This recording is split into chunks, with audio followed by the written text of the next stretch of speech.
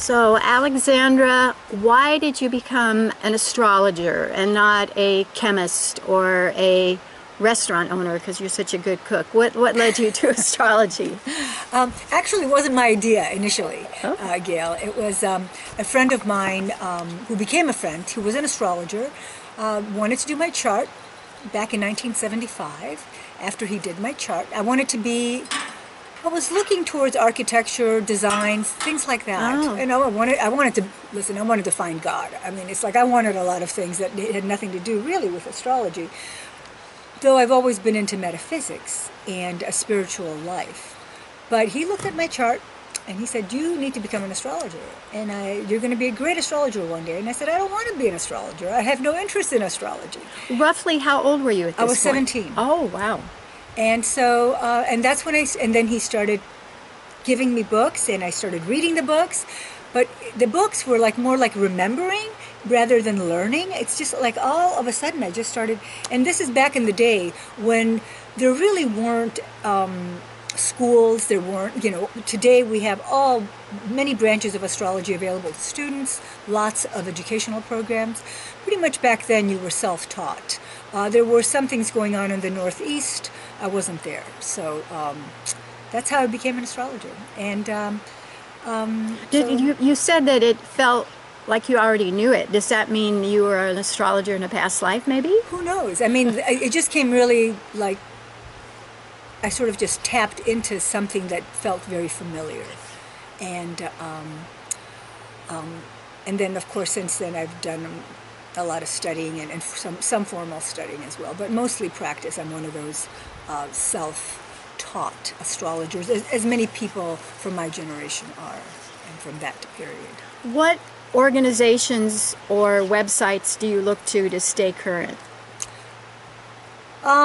Well, I have a lot of friends and colleagues, and I do so we visit off frequently. Several times a year, I travel to be with my colleagues. We do peer groups. We do small intensives. So there's always so I have that as a professional in my life, access in my life, but also today there are wonderful webinars through the OPA, the Organization of Professional Astrology, ESAR, the International Society of Astrological Research, NCGR, the National Geocosmic Research Society, and more, and the list goes on. The Astrology University. I kind of tap into, most of the time, in all honesty, I haven't had that much time to sit around and watch stuff. I really haven't. And most of my stuff takes place either at conferences or in the small groups that I meet with. But especially today, I do have more time, and there's just a plethora of really high quality education out there for those who are interested. If someone wanted to consult with you about their chart, how would they contact you? They would contact me through my website, which is wisdomastrologyone.com. That would be the best way to contact me. They can send me an email. My number, I think, is on there. They can text me as well. So you can do them in Greek, you can do them in English. That's about it. I can't do them in sign language, but I work online most of the time. I have, most of the last 20 years, actually. So, yeah, most of my clients are everywhere. That's great. Yeah. In what ways have you applied what you know to your personal life, to understanding your children, or thinking about getting married and saying, is this the right spouse for me? How have you applied it? Well, as far as having kids, it's been so helpful. Not necessarily, my first child was born in 1977, and it really helped me not to take too personally, because you always think it's all about us, everything's about us, especially as a young parent, I thought I had way more power and could wield more power and authority than we really can. So it's really so useful and valuable to know your child's chart and understand where they're coming from, to the best of our ability, to know their strengths, to know their challenges, to recognize that it's not just up to us. There's nature versus nurture for sure, but really, I think ultimately heredity is maybe 40 to 50% maybe of who we are. The rest of it really is choice. So, but as a parent, extremely useful. We have 3 children, and it's been also, sometimes they come to me, what's this all about? What's going on? So I've been able to also offer some guidance when I'm invited. I try not to push it. But for me as a parent, it's been very valuable, though of course it doesn't always eliminate the challenges of being a parent, but at least there's a deeper understanding, I think. Yeah. What's an example of something that you learned from a chart that wasn't obvious, that really helped you as a parent?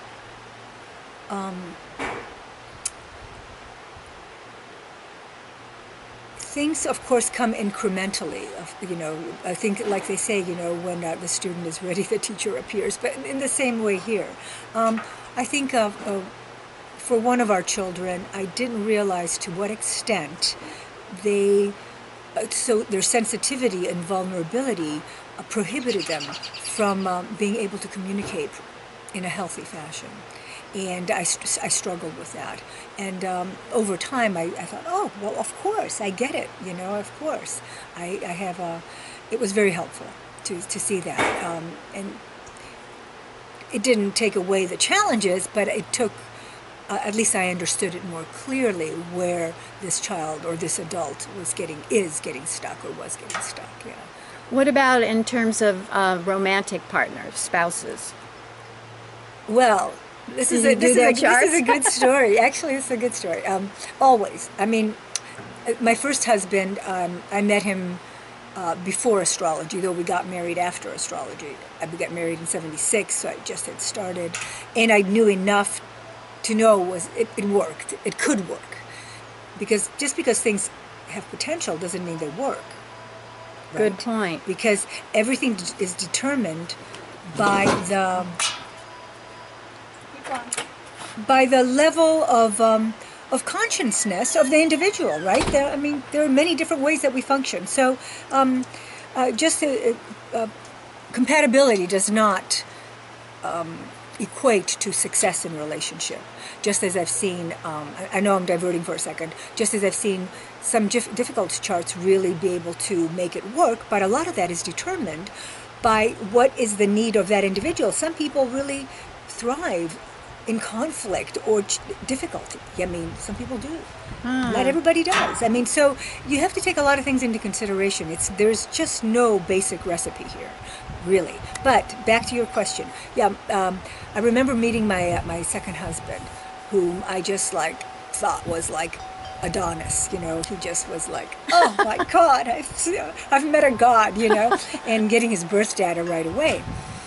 And erecting his chart. This was back in '79, '80. And I thought, this is terrible. This is like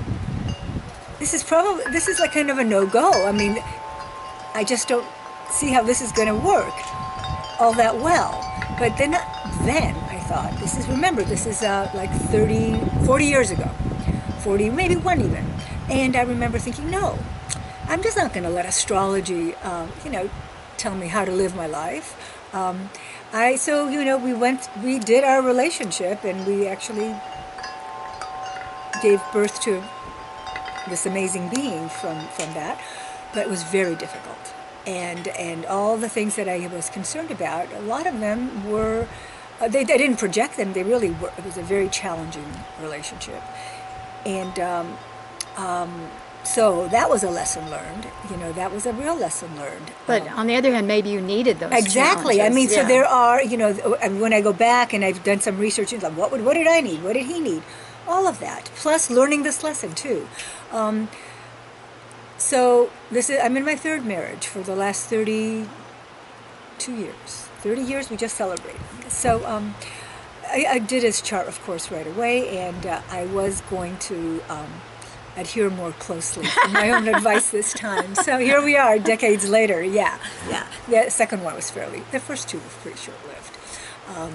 So yeah, I think that having some as, consulting an astrologer is really wise if you're thinking of partnership. I always think that. I always believe that. Of course, like I said before, compatibility in a horoscope does not mean that it's going to work out, because people have to be in the same place at the same time in their life. There are many different equations that enter into relationship. What's an example of something that you learned from this husband's chart that helped you in the understand him in a way you wouldn't have, at least not assumed? You mean who? Ed. Ed.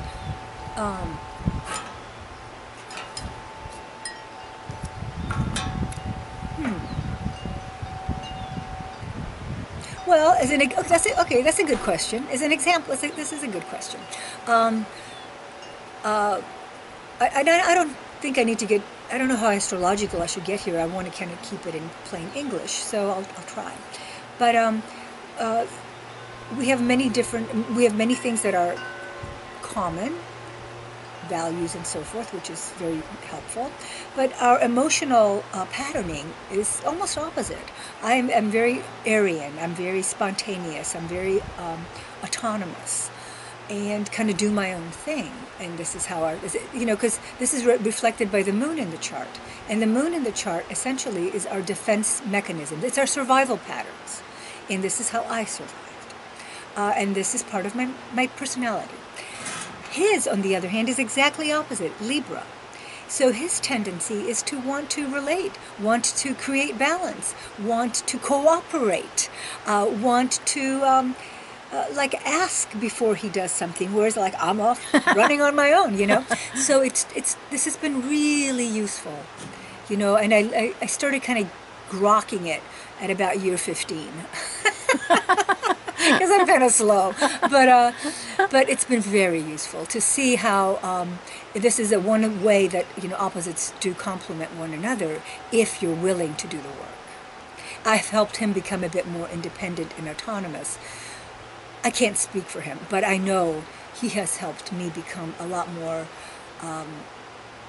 considerate and willing to work with another at someone else's pace, for the most part. Another way besides the natal chart to use astrology is to see what's coming in the year ahead in the projected chart. Well, okay, there are many different, it's not called projected. There are many different tools available to us. I think what you're referring to is the secondary progression chart. There are a couple different kinds of progressions, actually many different kinds. I'm not going to get into them. The one that is two that are most frequently used are solar arcs and secondary progressions. And they essentially, because astrology is a language, and it's a symbolic language, and so it's like learning another language.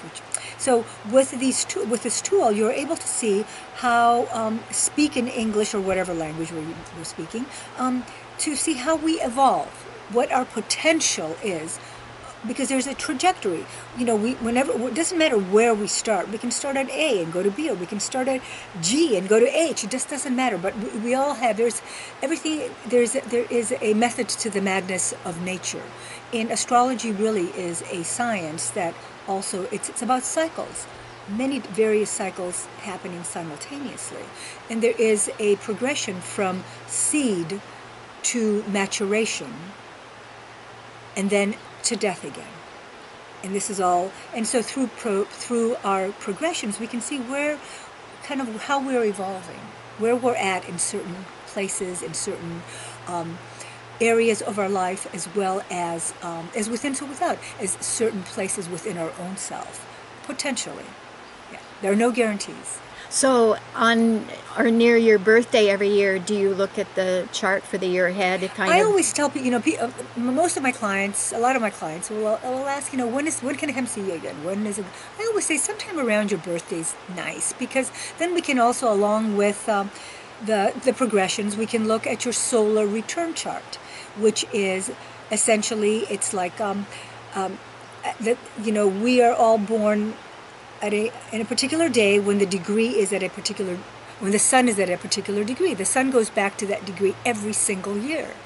And our computer, because I don't have to do it by hand anymore, takes a picture of that moment when the sun is, let's say, at 13 degrees Gemini in 44 seconds and some odd minutes, goes back there, captures that picture, and that sort of becomes a sub-theme for that particular year, which it's kind of a fade in, fade out. It begins usually about a month, maybe. It can begin a month before, around, or right after our birthday. But and I like to use that with transits, the progressions, and the solar return. I like to use all these three, at least these three, depending on what I'm doing. Because I think they're just wonderful ways to get insight and also confirmation of the themes that are currently up in someone's life. In terms of the pandemic, in terms of the global crisis, it's such a huge phenomena. I wondered if there were any astrological forecasting that something is going to happen in the spring that's going to be big. You know, there have been a couple of astrologers that have referred to it. Right now, I'm reading a book. I've just started, but I know it's in the material because I've discussed this with one of my colleagues, by an astrologer who's excellent by the name of Christine Skinner from Britain. And she's a financial astrologer. Her latest book is called Navigating the Financial Universe. And she, a couple years ago, she, from an economic perspective, saw, she actually says it in her book, that, she thinks that there's going to be some kind of virus that happens, which is going to affect the global economy and everything else that trickles from it. But because her angle, of course, and she uses a lot of, like I said, I haven't read the whole book yet, but she uses a lot of solar activity, and a lot of astrologers and astronomers gauge solar activity. The sun actually goes retrograde and also goes through its own motions. And in fact, I'm just editing an article written by a Turkish astrologer. He's a traditional astrologer by the name of Onur Doser. And this article actually is on pandemics. And he goes back to like 1347 with, which pandemic was it? The Spanish flu. I think it was the Spanish flu, that one. But all of these pandemics that we've had, the last 4, have had certain signatures that we've just entered in 2019. Some of those have to do with, again, solar activity. The solar activity being at a very minimum right now. It's much more complicated than that, and people can study up on this, but it does have to do with solar activity. You mean actual, like, sun flares and that kind of thing that's right now? Magnetic field stuff, absolutely. Big stuff, actually. Astronomy. I mean, real, this is for the scientists, but which we use because these two pieces come together.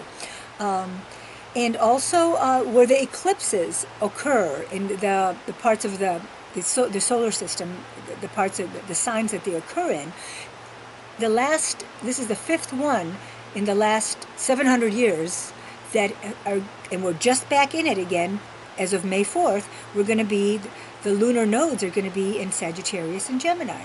And Gemini has a lot to do with respiratory issues in medical astrology. So viruses seem to have been each and every time. And this doesn't happen that often, So there are themes, and Jupiter-Pluto conjunctions seem to be a repeated theme. So there are certain signatures to this.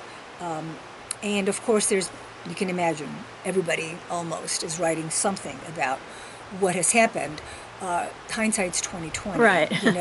But when people, kind of look forward and talk about this stuff, it's very interesting because Christine's owners, a guy named William Stick Evers from New York, also has talked about this in advance. What are they saying about the November elections in the States? Well, I'll tell you, this is going to be, in the astrology world, regardless of what school you come from, what tradition you come from, we've all been saying for the last 10 years, 2020 is going to be big. But, it's like, I also am not somebody who, every decade has doom and gloom forecasting. It's like just part of our human nature to move in, to swing like that. But we've known 2020 is going to be big. We just Big meaning chaotic? Big and intense. Right now, we are, and in 20, since 2018, 2019, 2020, 21, 22, we're at the very end, the balsamic phase of these slow-moving planets. And we're looking right now, Jupiter isn't that slow. It's about a year per sign. Jupiter, 2.5 years, roughly. Pluto, this time, he's been in Capricorn from 2008. He's going to exit Capricorn in 2024. Okay, so his Pluto's cycle varies because it's rather elliptical, really elliptical. So we're at the last degrees of the last Earth sign of the zodiac, Capricorn. Capricorn tends to be sluggish anyway. Tends to be mud-like. Moves slowly. Tends to be austere. It governs large institutions, governments, politics, infrastructure, countries, large institutions. But they're mountain goats, aren't they? Spry and agile? Things change slowly in Capricorn. It's about climbing the mountain, right? Slowly but surely you climb that mountain. You don't get there like that. And so, and remember, we're at the end of this cycle that's really been going on. There are many cycles, like I said, going on simultaneously. And without boring you, because we're looking at nodal cycles, we're looking at different synodic cycles. And when I say synodic, it's different conjunctions that have happened. The last one of Neptune and Pluto, where they begin, where they're at now. But where they're at right now, we have Jupiter. Actually, Saturn just dipped into Aquarius. He'll come back into Capricorn later on this year until he goes fully into Aquarius in December, when he conjoins. Jupiter and Saturn will be conjunct. And which means both, close together. Yeah, together. In fact, I don't have the dates. I can go get them. No. We can write them on the Jupiter-Saturn conjunction is in December 21st. And I think it's again at the last degrees of Capricorn. So we're just finishing this Capricorn phase, which has to do with, and since 2007, 2008, when Pluto started moving into Capricorn, and Pluto, remember, is the god of the underworld, and so things don't change suddenly. Things erode from the bottom slowly. And everything that is dark and hidden slowly begins to percolate to the surface. And now, as it's moving towards the end of the cycle, we're seeing more and more of the way our infrastructure, our corporations, large systems, where they are cracking. And that's the whole goal. And so knowing that Jupiter tends to expand, tends to magnify whatever it touches. So with Pluto there, it's magnifying everything. Okay, it's not always a positive thing, but it depends on what you mean. I don't know what's good or bad, but it's magnifying some of the challenges, right? But it can also, historically, Jupiter, Pluto we've also seen inspiration and new things coming out of times of difficulty, which this will continue because it's just begun its new synodic, new conjunction cycle just in this last month. So, what does that say for November? Let me go back to November. Okay, this year, not only do we have all this Capricorn energy, which is heavy, austere, conservative, doesn't want to change, power, it's all about power. This is why it rules big government and corporations and big stuff. But this year, we also have a Venus retrograde cycle.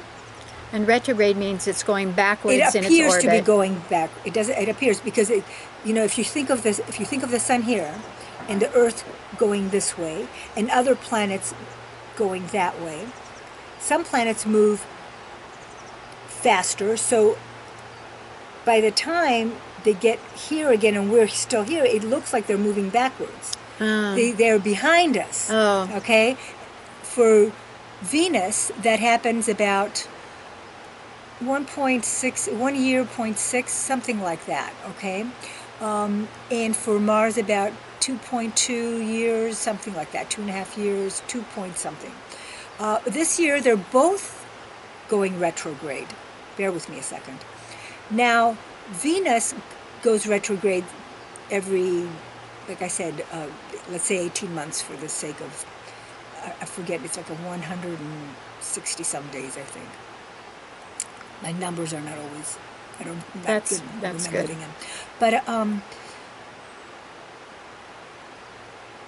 every election year, Venus tends to be in Gemini. It just so happens because it goes into the same sign every 4 years. So during this period, not forever, but during this period of like one of my colleagues and good friends, Ariel Gutman, who is the Venus star lady, she has all the numbers.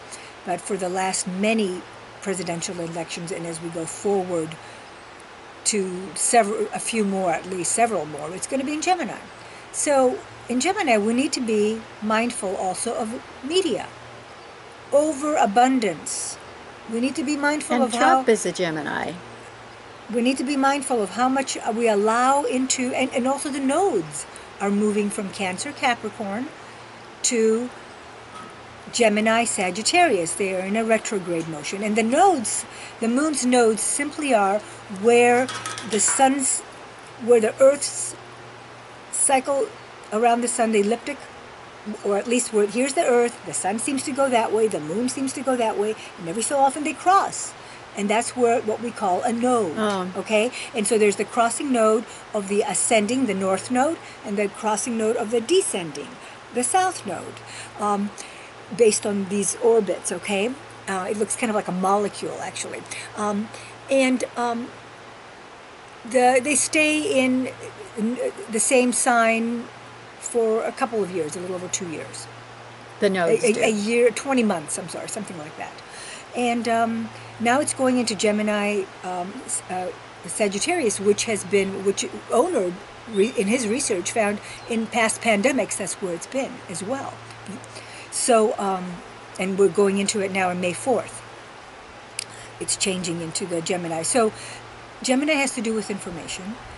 Sagittarius has to do with our beliefs.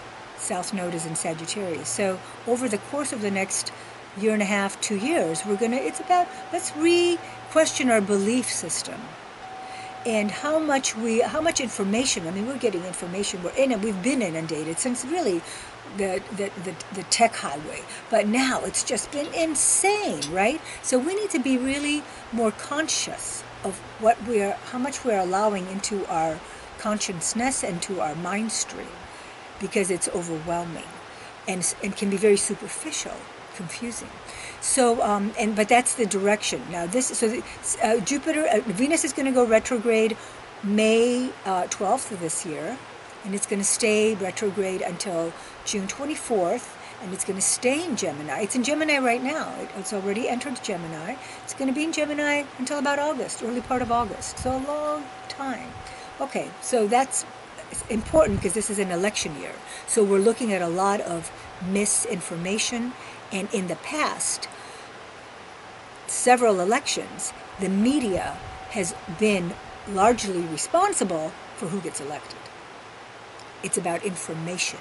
It's about how candidates are portrayed via the media and how they want to portray themselves or how others are portraying them. So we need to be really thoughtful about what it is that our belief system, what it is that we're learning, how we're going to integrate them in a sensible and wise fashion. And this has been happening during election years. Now, as we go towards November, we're going to have Mars retrograde. Mars hasn't been retrograde in over 2 years. He's going to be in his own sign of Aries. So it strengthens. Mars is the god of war, and he defends by offending. He attacks to protect, okay? And he's going to be in a lot, and during the election, and especially in October, it's going to be tough. Because Mars is going to be, and if I get too technical, stop me. Mars is going to be in Aries. I think he starts at about 28 degrees Aries, goes back to 15. So he's going to be a lot of the time in the mid degrees there, 20-ish, más y menos. And he's going to be in Aries for 6 months. Also, tough stuff, because Aries and Capricorn are what we say in a 90-degree aspect, which is what we call a square. Square creates tension and conflict. But this is how we resolve things. We don't resolve things in trines. We resolve things in conflict. Well, that's interesting. And trine is 120 degrees. Exactly. And it's like a pyramid shape. Energy flows much more smoothly. This is more creative. This is more free-flowing energy. And it's wonderful for creativity and intuition. And but we can also get indolent. We can also lose our sense of vigilance with trines because things are fine. Why fix it if it ain't broken? It's the trines and the hard aspects that give us oomph. Okay, so Mars is going to be retrograde in Aries, conjoining in October. I should have brought my ephemeris out here because I have all these dates on my little sheet here. Conjoining his sister, Eris, the goddess of discord. She's called Discordia. In the Roman mythology, Eris. Is she represented by a planet or some heavenly body? Yeah, she is.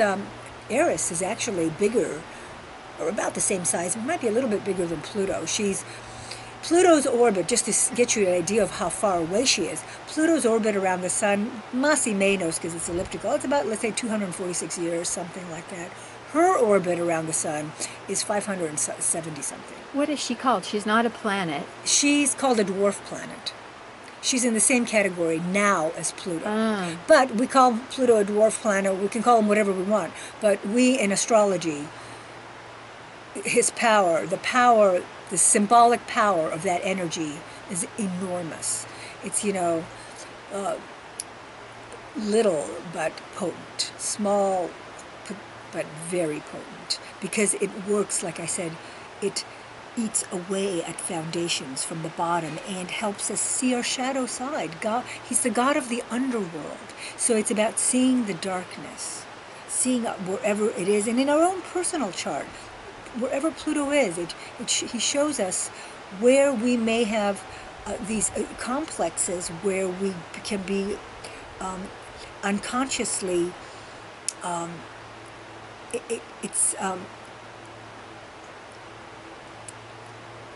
unconsciously controlling, because we feel vulnerable there. Right.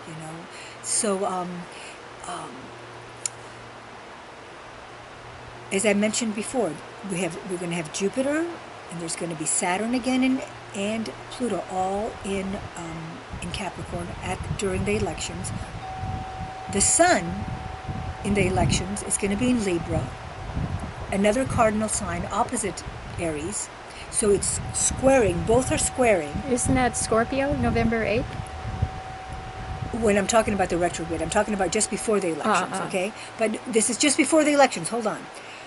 But just before it goes into Scorpio until like October 22nd, we have these, it's going to be like, I don't know what's going to happen. It's going to be really intense, I think.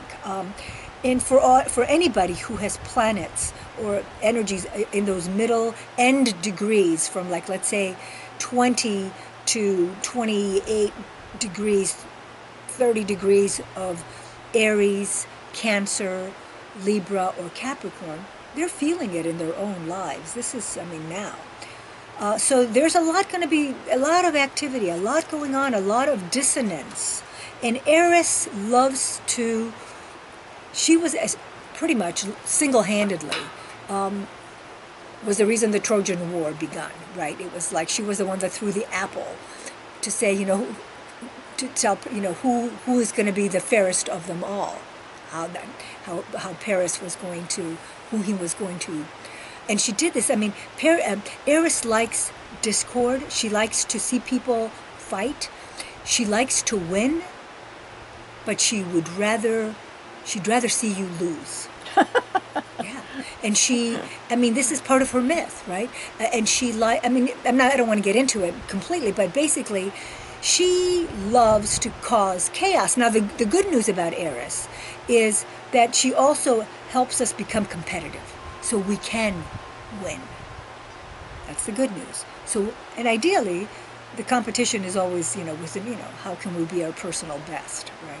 But anyway, so we have the two siblings there, god of war and goddess of trouble, in a sense, discord, making the squares to those outer planets I mentioned, and the opposition to the sun. During this period of time, till the day of election, Mercury's retrograde. Again, it happened with Bush. So, I mean, it's just like a perfect storm. So hopefully it'll stir everything up that can be definitely cleaned out.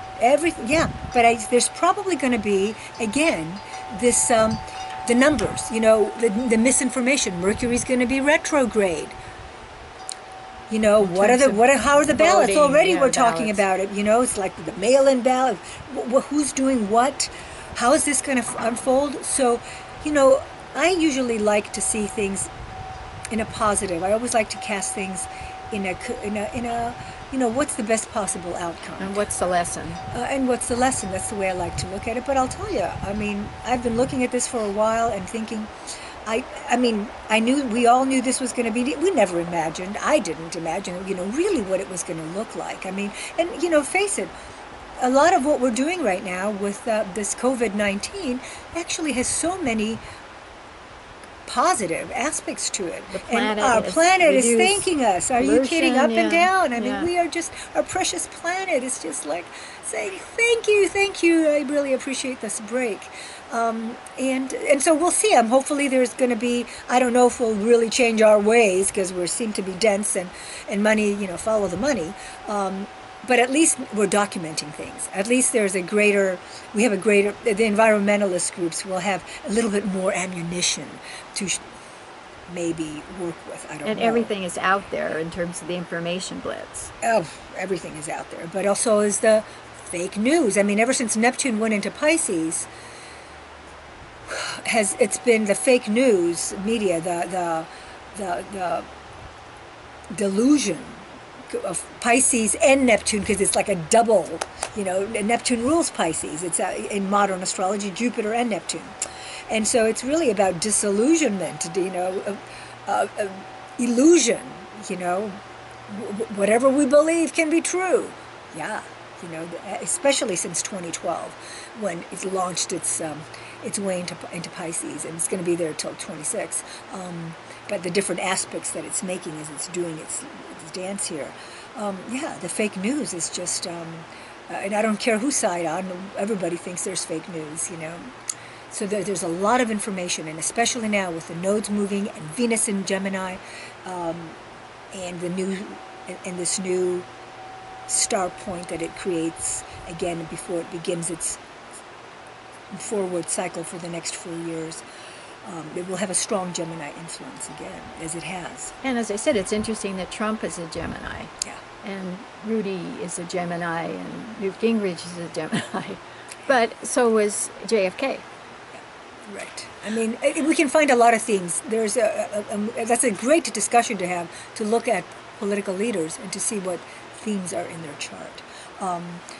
November it's probably going to be pretty darn hairy. I just can't see, even I who like to see the best, it's going to be a rat's nest, because that Mercury goes direct the next day. Well, hopefully it will reveal the rats, and they can be cleaned out. And that's... Well, we have for the last 200 years, we've had the Jupiter-Saturn conjunctions have been in Earth signs. Each time, every 20 years, they conjoin. And there was one time, and that was, I think it was in Libra, in the last 200 years, once or twice that it was in an air sign. Otherwise, all their conjunctions have been in Earth. And so this has been part of the Industrial Revolution. This has been part of growing materially, using the resources of the Earth. Now, for the next 200 years, they're going to be in air signs, starting with Aquarius. So we're really looking at, instead of growing materially and just about the material world, the dense world. We're looking at concepts, social ideas of how do we grow socially, how do we grow ideas, how do we grow ways of living socially. It's about all the air signs have to do with relation. And with when does that relationship. start? The dawning of the age of Aquarius? This starts in December.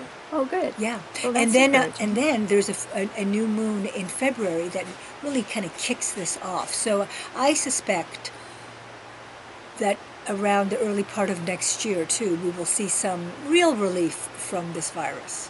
But I think there's going to be, ebbs and flows here. But I don't think we're going to be. I think this is going to be something that stays with us, not because of the virus, but because we're learning how to live another way here.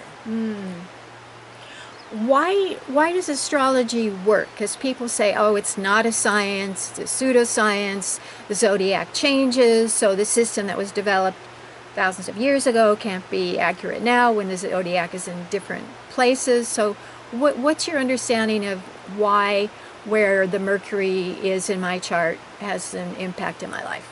Look, this is all observation. Let me go back to that first question of the zodiac. Well, first of all, there are two, let's say it's for simplicity's sake, two schools here. There are two different zodiacs that are used. The tropical zodiac and the sidereal zodiac. The sidereal zodiac is what Vedic, Jyotish, Eastern astrologers use.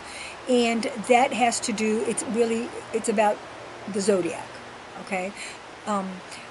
When we first started using astrology thousands of years ago, the Sumerians, go back to Babylonian, it was just really, and you could see up to, you could, with the naked eye, up to Saturn. So it was, and using fixed stars and being able to track things and then sort of record events and again, even starting with the daily cycle, then going to the lunar cycle, then going to the phases of the moon, then looking at every single planet has phases based on what it is that it conjoins, primarily also the sun.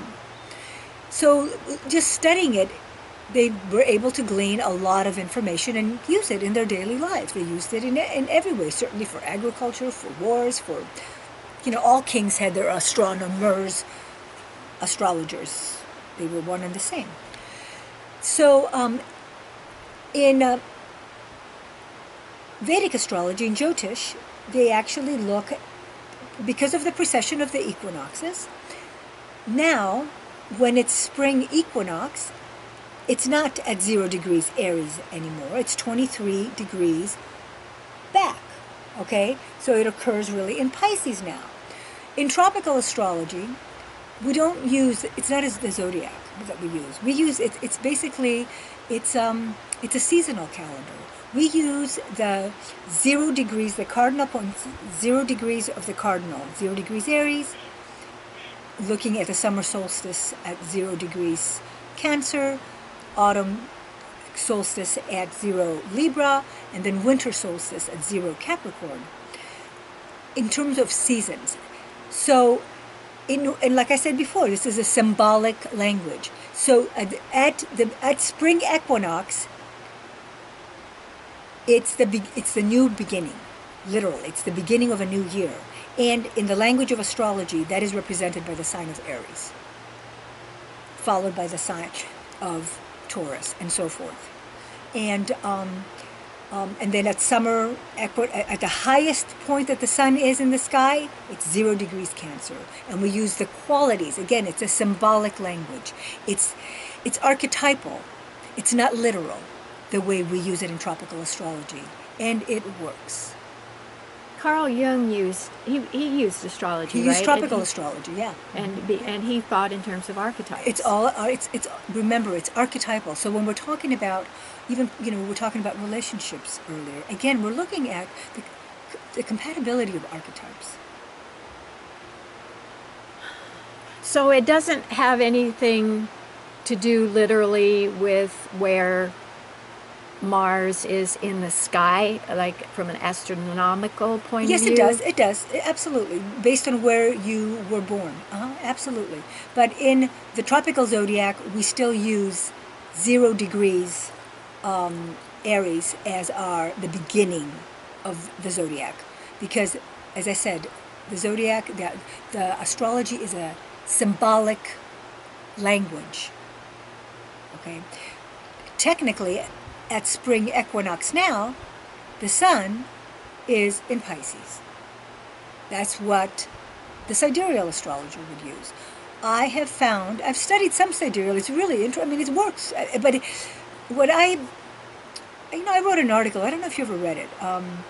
It was called the Uranian-Saturnian Dialectic, and it was for a conference I spoke at in India, and it had to do with different systems of astrology, these two different systems. There is the Saturnian, which has to do, we were talking about Capricorn, more conservative, old-fashioned, really looks at the Jyotish system too is based on a much more predictive type of astrology, whereas the tropical Uranian dialect has to do more with, in the Western world, the way it's been cultivated, has to do more with personal free will, how we're individuals, not necessarily part of our family systems have changed. I mean, now we live all over the place, whereas in still a lot of the world, it's not like that.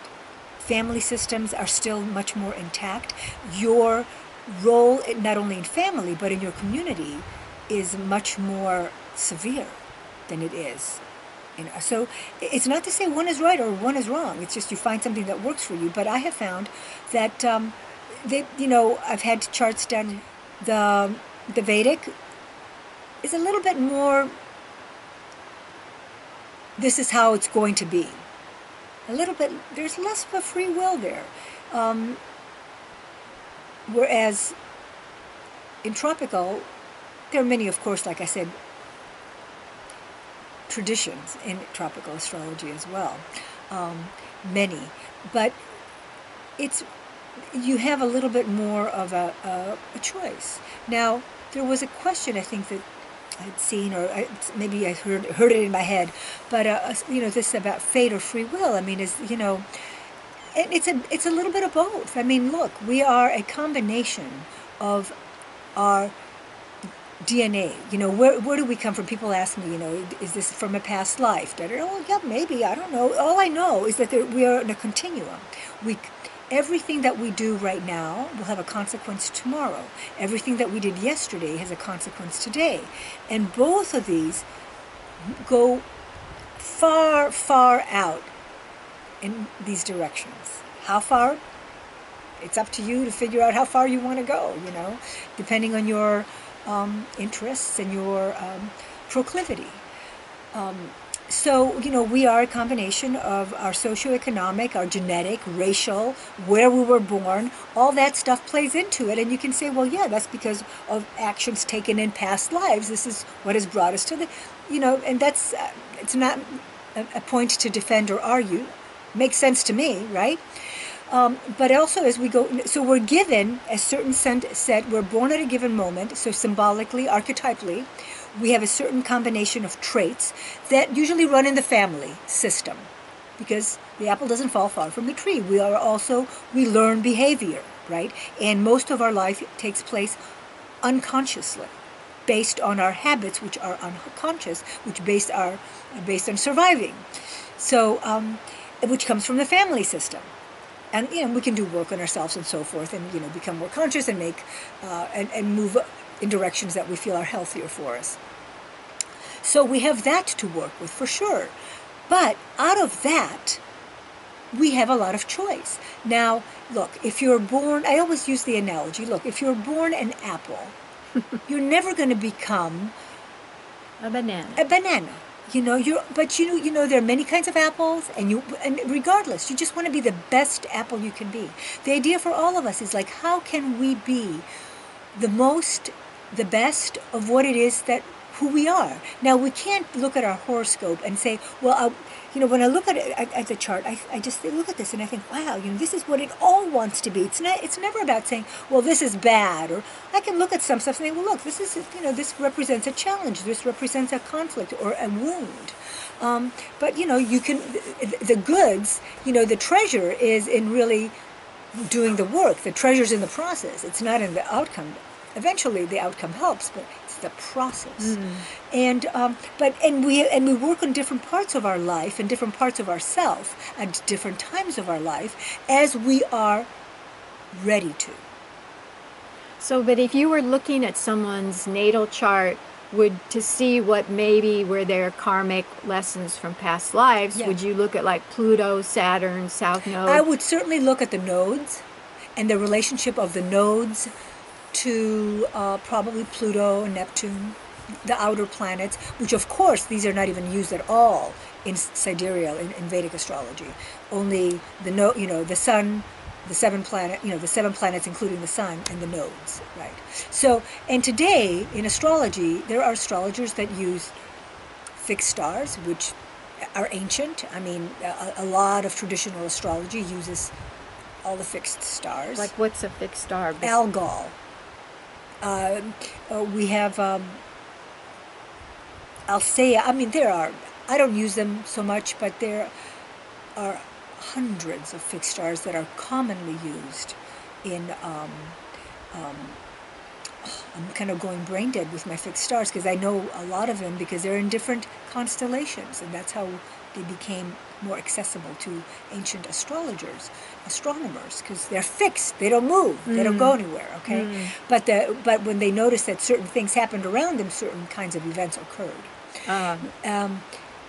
There's thousands of asteroids, H named. There was just one discovered. Actually, it was discovered in 1980, and that became activated last year. Asteroid Wuhan. And what kind of quality does it represent? It was one that was. I was just reading an article, but it was kind of cryptic article. But I was like, oh, this is kind of interesting. Illness and corrupt destruction. Also, so there are lots of asteroids. That's interesting. There's Alexandra. I mean, there's probably a Gale asteroid. It's, Demetra George. Actually, she's a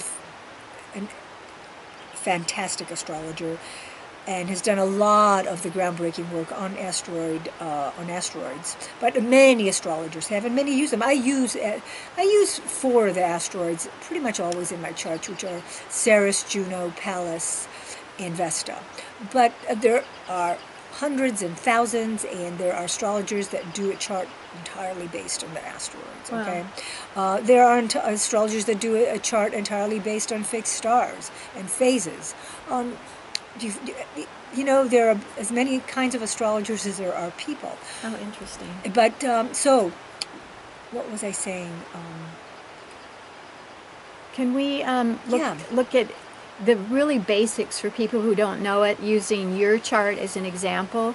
So a chart has 12 houses that are governed by different constellations. There are degrees in each house. I wish I could go get my little example. So why don't you start us off with where your sun is, what you have in the first house, what your moon is, just so we can see an example of a basic, how you start looking at a chart. Well, I think I'll tell you how I enter a chart. There are different ways to enter a chart, okay? I always like to look at the sun, the ascendant, and the moon sign. In different traditions, some say the sun is the most important. Others say the moon is the most important. In Vedic, the moon is more important, actually, and the phase that it's in, the dasha that it's in, and the dasha that you're in, and the mansion that it's in, and the ascendant. Others say but we don't always know the ascendant, right? Because that's based on the time of birth, which is really important because it represents what was rising on the eastern horizon, which kind of sets the division of the 12-house system. The 12 houses, let's say, very in a simplified fashion, represent, for the most part, the 12 lunar cycles. Though on occasion we have 13. And there's 30 degrees in each house? Roughly, yeah, because there's 360 degrees in a circle, right? So that, for simplicity's sake, that's how we divide it. And each house represents a certain department of life, but it also represents a certain process of unfoldment. So the first house, birth, roughly is equivalent to our own evolution, from like 0 to about 2.5 years of age, what was going on in our life at that point. By the time we get to the 4th house cusp, we've reached about 7, 8 years old. By the time we get to the opposite, to the descendant, to the 180 degrees across, the 7th house, we're roughly about 14, 15, entering the world of other. By the time we're about 21-ish, we're entering kind of a society, more of a public role out there. And by the time we're about 30, we're kind of coming back home again to 29, 30, of like experiencing a full cycle, and a closure of sorts happens. A lot of times we also talk about this because it corresponds to the Saturn return, which is a time for most people, 29, 30, where we reevaluate and we begin fresh again in some capacity or one way or another. So each house, so the 1st house is myself, 2nd house is my resources, 3rd house is communication, thinking, 4th house is home, 5th house is my personal self-expression, 6th house is work and health, 7th house is relationship, 7th house is joint resources, not just my resources, 9th house is opposite the 3rd house, not just communication and lower education, higher education, meaning of life, philosophy. 4th house is home. It's inside and outside. 10th house is career, public life, community service. 5th house is how I express myself. 11th house is community expression. What groups do I belong to? What's my voice in the larger world? 6th house is health, service, how we digest life in our own physical being. And the 12th house has to do with how we digest life psychologically, on the collective level, because it's the last sign, and the unconscious and the collective, and it has to do with like institutions, right? And we can say that roughly each one of these houses represents a woman, a very well known and she was a real giant in the world of astrology by the name of Zipporah Dobbins, who's passed now, but she kind of came up with a system which actually, some people like it, I like it, some people don't, okay? There's a lot of controversy amongst us in astrology. The alphabet system, so like house 1 corresponds to Aries qualities, house 2 corresponds to Taurus qualities, because each sign, house 3 corresponds to Gemini qualities, okay? Because the first sign is Aries, the second sign is Taurus, and so forth, right? And each sign, of course, is ruled by a particular planet. And in traditional astrology, we only had 2 of the signs were ruled two planets ruled 2 signs. Venus ruled and rules actually still Taurus and Libra. Jupiter ruled Sagittarius and Pisces, and Saturn ruled Aquarius and Capricorn. And Mercury, Gemini, and Virgo. That's correct.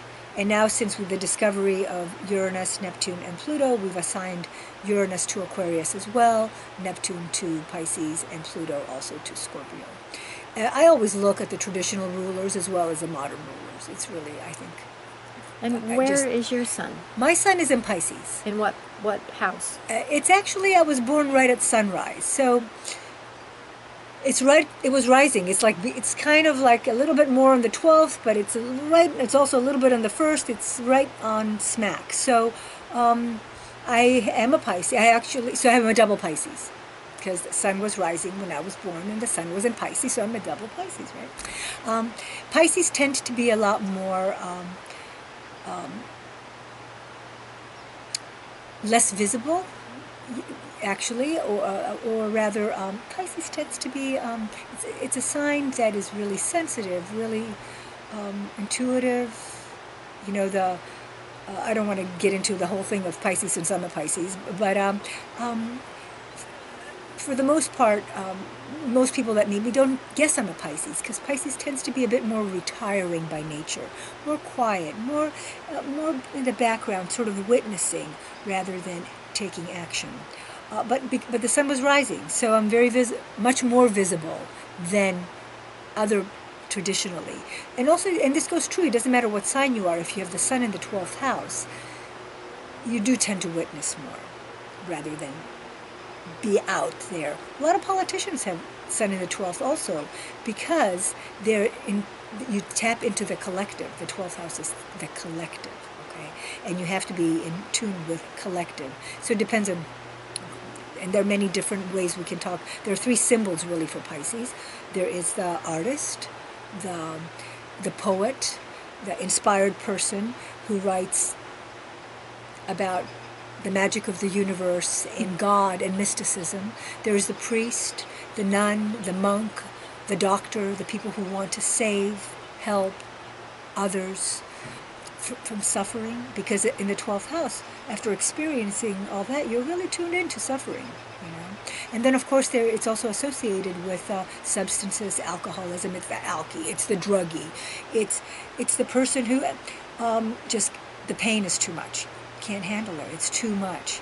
But ultimately, I think all of these three symbols, I always, when I think of strong Pisces energy, it's about wanting to reconnect to the divine, to the collective, to the divine, to God, or whatever our What nature about the is. two fishes? That's what you see. And that's all, yeah. And which is actually the sign of Christianity, right? The fish, Right? yeah. And it's about sacrifice. It's about sacrifice, going with the flow, wanting to just move with it, and then fighting the ego, fighting the self, fighting to move upstream. You know, and oftentimes being of two minds also. It's one of those dual signs. It's kind of like the consciousness dealing with unconsciousness, the intellect dealing with Sensitivity, emotions. emotions. Also, I think of it as our higher nature fighting with our lower nature. You know, that which wants to connect and do good works, that which kind of gets, I'm tired, I just kind of want to go just do something else. Anyway, so that's a little bit about me. Where is your moon? And is my in moon Aries? is in Aries. Yeah. Yeah. In what house? Well, it depends on what system you use. In the system that I use, it's in the second house, which has to do, which I associate. People with moon in Aries tend to be very kind of excitable, very fiery, very spontaneous, impulse, all of those things, which I am and which I've been. You know, I think we mellow with age. But also because it's in the second house, it's in the house traditionally ruled by Taurus. It's had the influence has been a much more less volatile, I'd say. Though interesting enough, because the moon has to do with how we feel. The second house also has to do with finances, resources. It seems to me like and the moon goes through phases. Wherever the moon is in our life, we can go through phases with that department of our life. And, you know, doesn't matter what I have in the bank, some days I'll feel rich, other days I'll feel poor. It's just kind of how I'm feeling, you know. It's like A cycle. it's a cycle. Exactly. But I tend to be pretty, you know, all the things that you would think of as Aries. Where would a strong opposition or square be an example in your chart? Do you have one of those, and how is it played out? Well, we should use somebody else's chart, but sure, if you want to use mine. Okay, I have a very, very tight, I'm not going to use the asteroids, but just the signs. And the planets and simple ones. Moon is a good example. It's with Mars. And I have the moon in Aries, which is ruled by Mars, and I have Mars in Capricorn. And they're very tight squared. Mars is in the 11th house of community, service, friendships, goals. So a square is there 90 degrees apart. It's a 90 degree, yeah. And so I've often felt conflicted between my duties, my obligations. Capricorn tends to be very responsible, very commitment, and very goal-oriented. And Mars is there. It wants to make it happen. It also initiates projects, and I initiate anyway because I've got my moon in Aries. But a lot of times that has been, you know, the moon also represents family. It represents what makes us feel safe, secure, home, comfortable. And a lot of times my goals, my commitments, my self-made obligations have been challenging in regards to my family. And how it is that I want to continue to nurture my home, And so I've had to, it's taken time to find a better balance there, and a way that I can actually work with these energies in a constructive but more harmonious way. And also, it's quick to anger. But Moon in Aries is quick to anger. Something I want to tell you is that whenever we have a theme in our chart, it's going to be repeated in many different ways. It's not just isolated, because as we know, in our life, we have certain themes that, I don't care how old we are, they're the same themes. It's like same dance, different day, different year, different Life decade, lessons. It's the same old stuff that spins around. It wears different clothes, different masks, same old stuff, but it just looks a little differently. So, but each time, I think we have the opportunity to refine it. And what we learn is what we teach, and what we can be most adept at, because if we've done our work, we have something to share, some experience to offer. Where do you have a trine or a 60 degree or 120 degrees that's been useful to you, that's been helpful and made things easier? Is there an example? I do, actually. I've got a moon, again, it's part of a trine. Actually, I've got some. Let's use this other one. Forget the moon. The sun and the ascendant. And actually, I didn't mention, but Mercury in my chart is in late Aquarius, very close to my sun and ascendant. So it's kind of all kind of bunched up together. And do we call that conjunct? Conjunct. Correct. How many degrees do they need to be Well, conjunct? I like to, depending on with the sun, I'll allow 8 to 10. The moon about 8. Everything else depends on the planet, on how it reads in the chart. But 6, 7. You have to kind of gauge it, but that's kind of a general rule for me. The sun and ascendant in my chart are exactly trine my, within a couple degrees, my north node, Jupiter and Neptune in my chart. Jupiter and Neptune also are the rulers of my sun and ascendant. So this actually, again, like I said, themes are repeated here. They're trine in Scorpio, early Scorpio, in my 8th house, which is also the house of Scorpio. So the theme becomes even more magnified. I have found this, without going into astrology lessons here, very useful in working with others, going deep. Scorpio likes to go deep. Scorpio likes to look at the shadow. It wants to, one of the issues of Scorpio too is intimacy. How do we really bond? Intimacy is about allowing us to see one another. That's how we become intimate. And the way we do that is through trusting. And the way we do that is through allowing ourselves to be vulnerable. So one of the gifts I've had from having these placements is, aside of inheritance and other things that we can talk about with the 8th house in Scorpio, and many other words we can use, but to keep it simple here. It has allowed me, I think it's been one of my gifts, in my opinion, ask my clients, I can really work well with people, and I can go deep, and people, for the most part, like to work with me. They trust me, and there is a genuine ease of energy there. Yeah. Nice. But it also exacerbates the Piscean qualities, because I can go untethered. Not only am I a Pisces, but it's trine to Jupiter and Neptune, so that energy runs very freely. So it's like, there she goes. I love it. That's great. If people want to just see like a basic natal chart, is there a particular website that you would recommend? There are a couple here. Free. And by natal chart, we mean the chart when you were born. So you need to know your birth, time, and place. The best place to go, there are 2 places that I would recommend. There are many, and you can figure it out. But the 2 places that are reliable are astrotheme.com, astrotheme.com, and the other one is astro.com, which also is known as Astrodienst, Astro Deinst. And they've got a place there where you can plug in your information and get your chart up.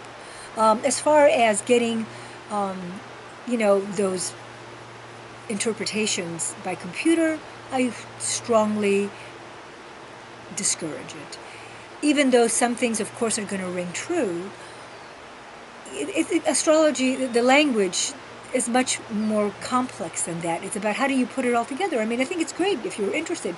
I can recommend lots of great beginner books, and some of them are cocktail books. So you can look stuff up and really kind of get some things. But then you say, oh, this says this, but then that says this, and it contradicts this. How does it all work together? Well, it does all work together if you know how the language works. Got it.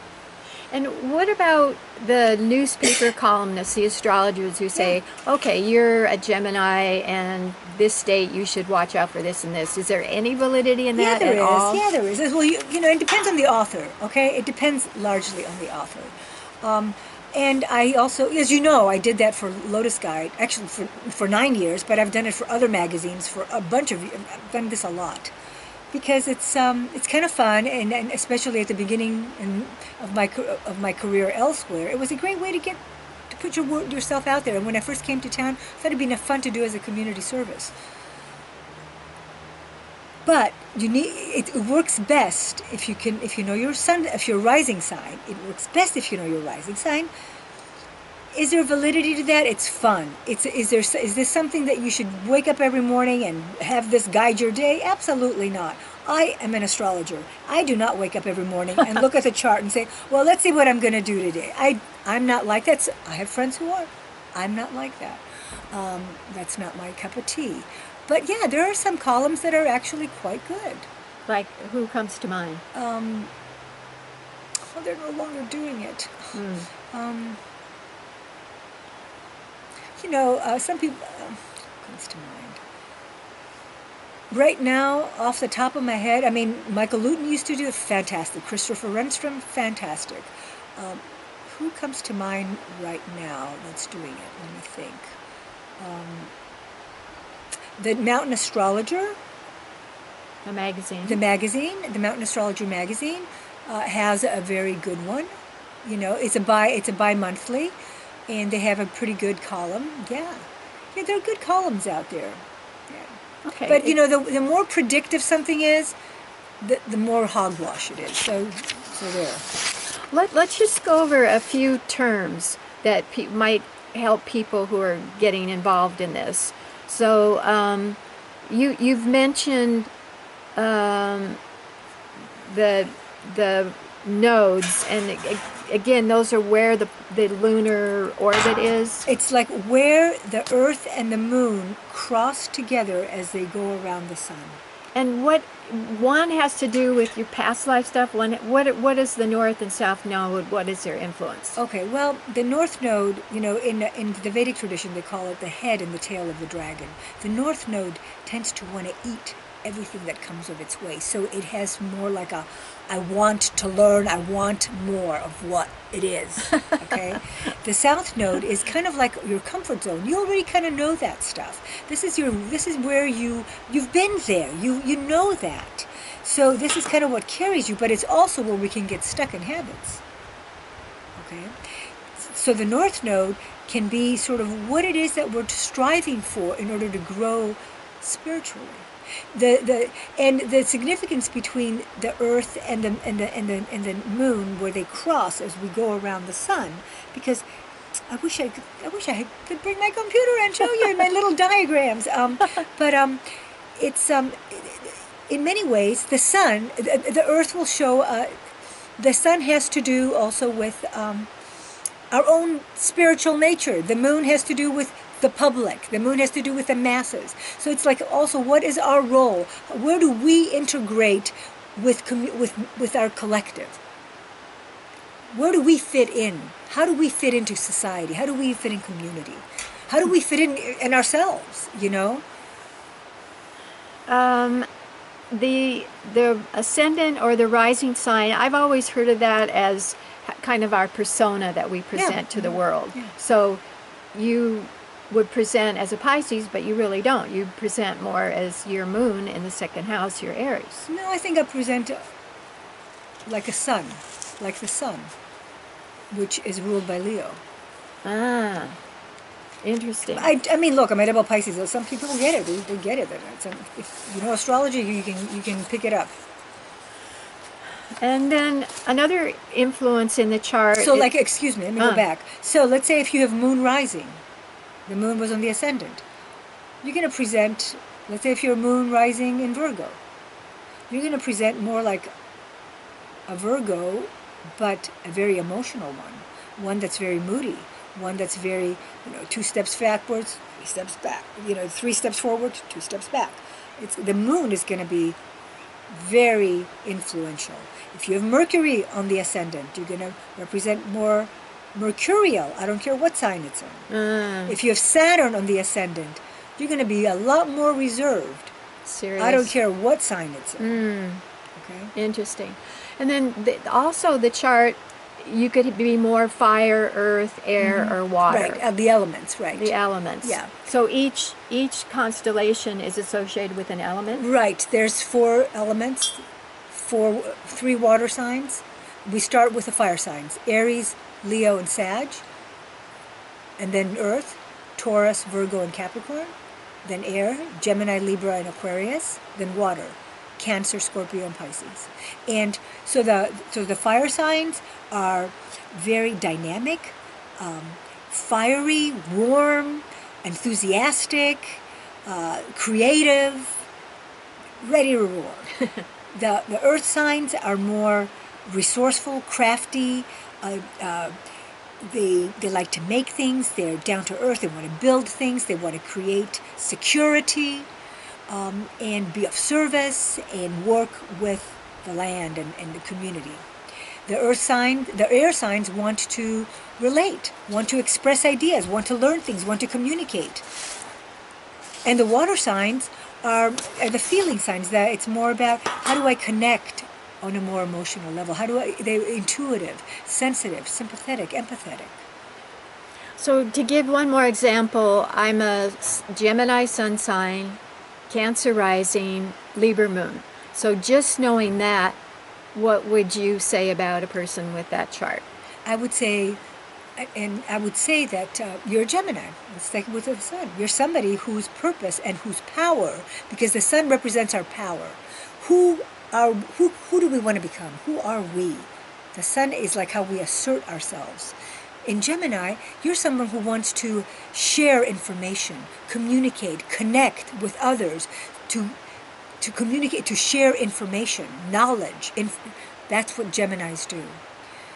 In Cancer, it's about knowledge. Also, it's about nurturing, supporting, wanting to connect, wanting to intuit, wanting to bring together on a sympathetic, empathetic level your life experience with others. It's much more intuitive. It's much more imaginative, very strong imagination. The water signs have, and Cancer. So that could tie And can into be my withdrawn. intuitive work, Absolutely. my clairvoyant work. And also, you have with a Cancer rising, the moon in the 4th house. It's in Libra, so it's 4 signs away. It's in the 4th house. Repeats that Cancer theme of like safety, security. Home is probably really important to you. You like to be. This becomes a place where you work from. You want to be again communicate, reach out. Balance is a real big piece for Libra. How do you balance? Communicating about balancing. And teaching women's studies fits in with that of wanting equality and fairness. It's ruled by Venus, absolutely. And also Cancer is a feminine, we call it a feminine sign. Great. Is there anything else that you would like people to understand about astrology that we've left out, that you think, oh, we got to include that? Well, actually, I think we talked a lot about many things. The bottom line is that it's a language. It's symbolic, archetypal. I don't like people to get stuck on certain ways of thinking about getting trapped by certain definitions. Yes, if you have a Mercury in Taurus as an example, yes, you're going to be probably a little bit more stubborn than, let's say, a Mercury in Sag who wants to explore every single possibility and then cherry pick out the pieces that fit into their philosophy, because Sag is about philosophy. But there are, depending on what level of consciousness we come into this life with, will determine how we use. I mean, twins are born with the same chart often, and yet still make different choices, right? So, I mean, again, they're not going to make wildly different choices, but the outcomes based on choices can be a little bit different. With a Mercury in Taurus, can go as easily into the arts as they can go into finance. So not to get trapped. And also something that I want to share that I feel so important. And I get asked this a lot, is this good or is this bad? Is this good or bad? Is this good? Is this bad? When will this end? That's another question, First of all, I don't know what's good, what's bad, because out of bad, challenging. Our growth. It's how we grow. Yeah. We don't grow out of joy. We grow at the rate of pain if we're willing to do the work, We don't grow at the rate of joy and frivolousness and party. We grow through really getting in touch with our heart and our spirit, connecting our own inner being. And again, it's like taking all of our chart and recognizing that there are times in our lives that we're going to be working with different aspects of our own inner self, and it manifests as within, so without. It's like nothing will happen externally unless we first imagine it internally, whether we know it or not, whether it's conscious or unconscious. And as we go forward, we're co-creating this universe. There is no script here that this is what's going to happen. We know the tendency, we know the trajectory, we have an idea of how we're going. But we are also, because as physics has shown, we are, our perception and how we meet reality changes that reality at that moment. Quantum physics definitely says that, yeah. So we have choice. I mean, yes, I have choices. I live here. What I do can have an impact here and now in my life. Me sitting around meditating, thinking I'm going to become something I'm not, isn't going to really help me or anyone else. So for all of us to really, learn as much as we can about ourselves,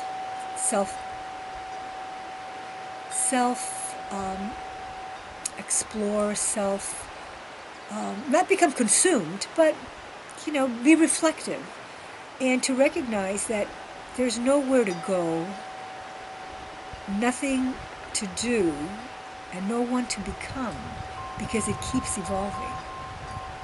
The moment we feel like we know something, we need to be careful because there's more to come.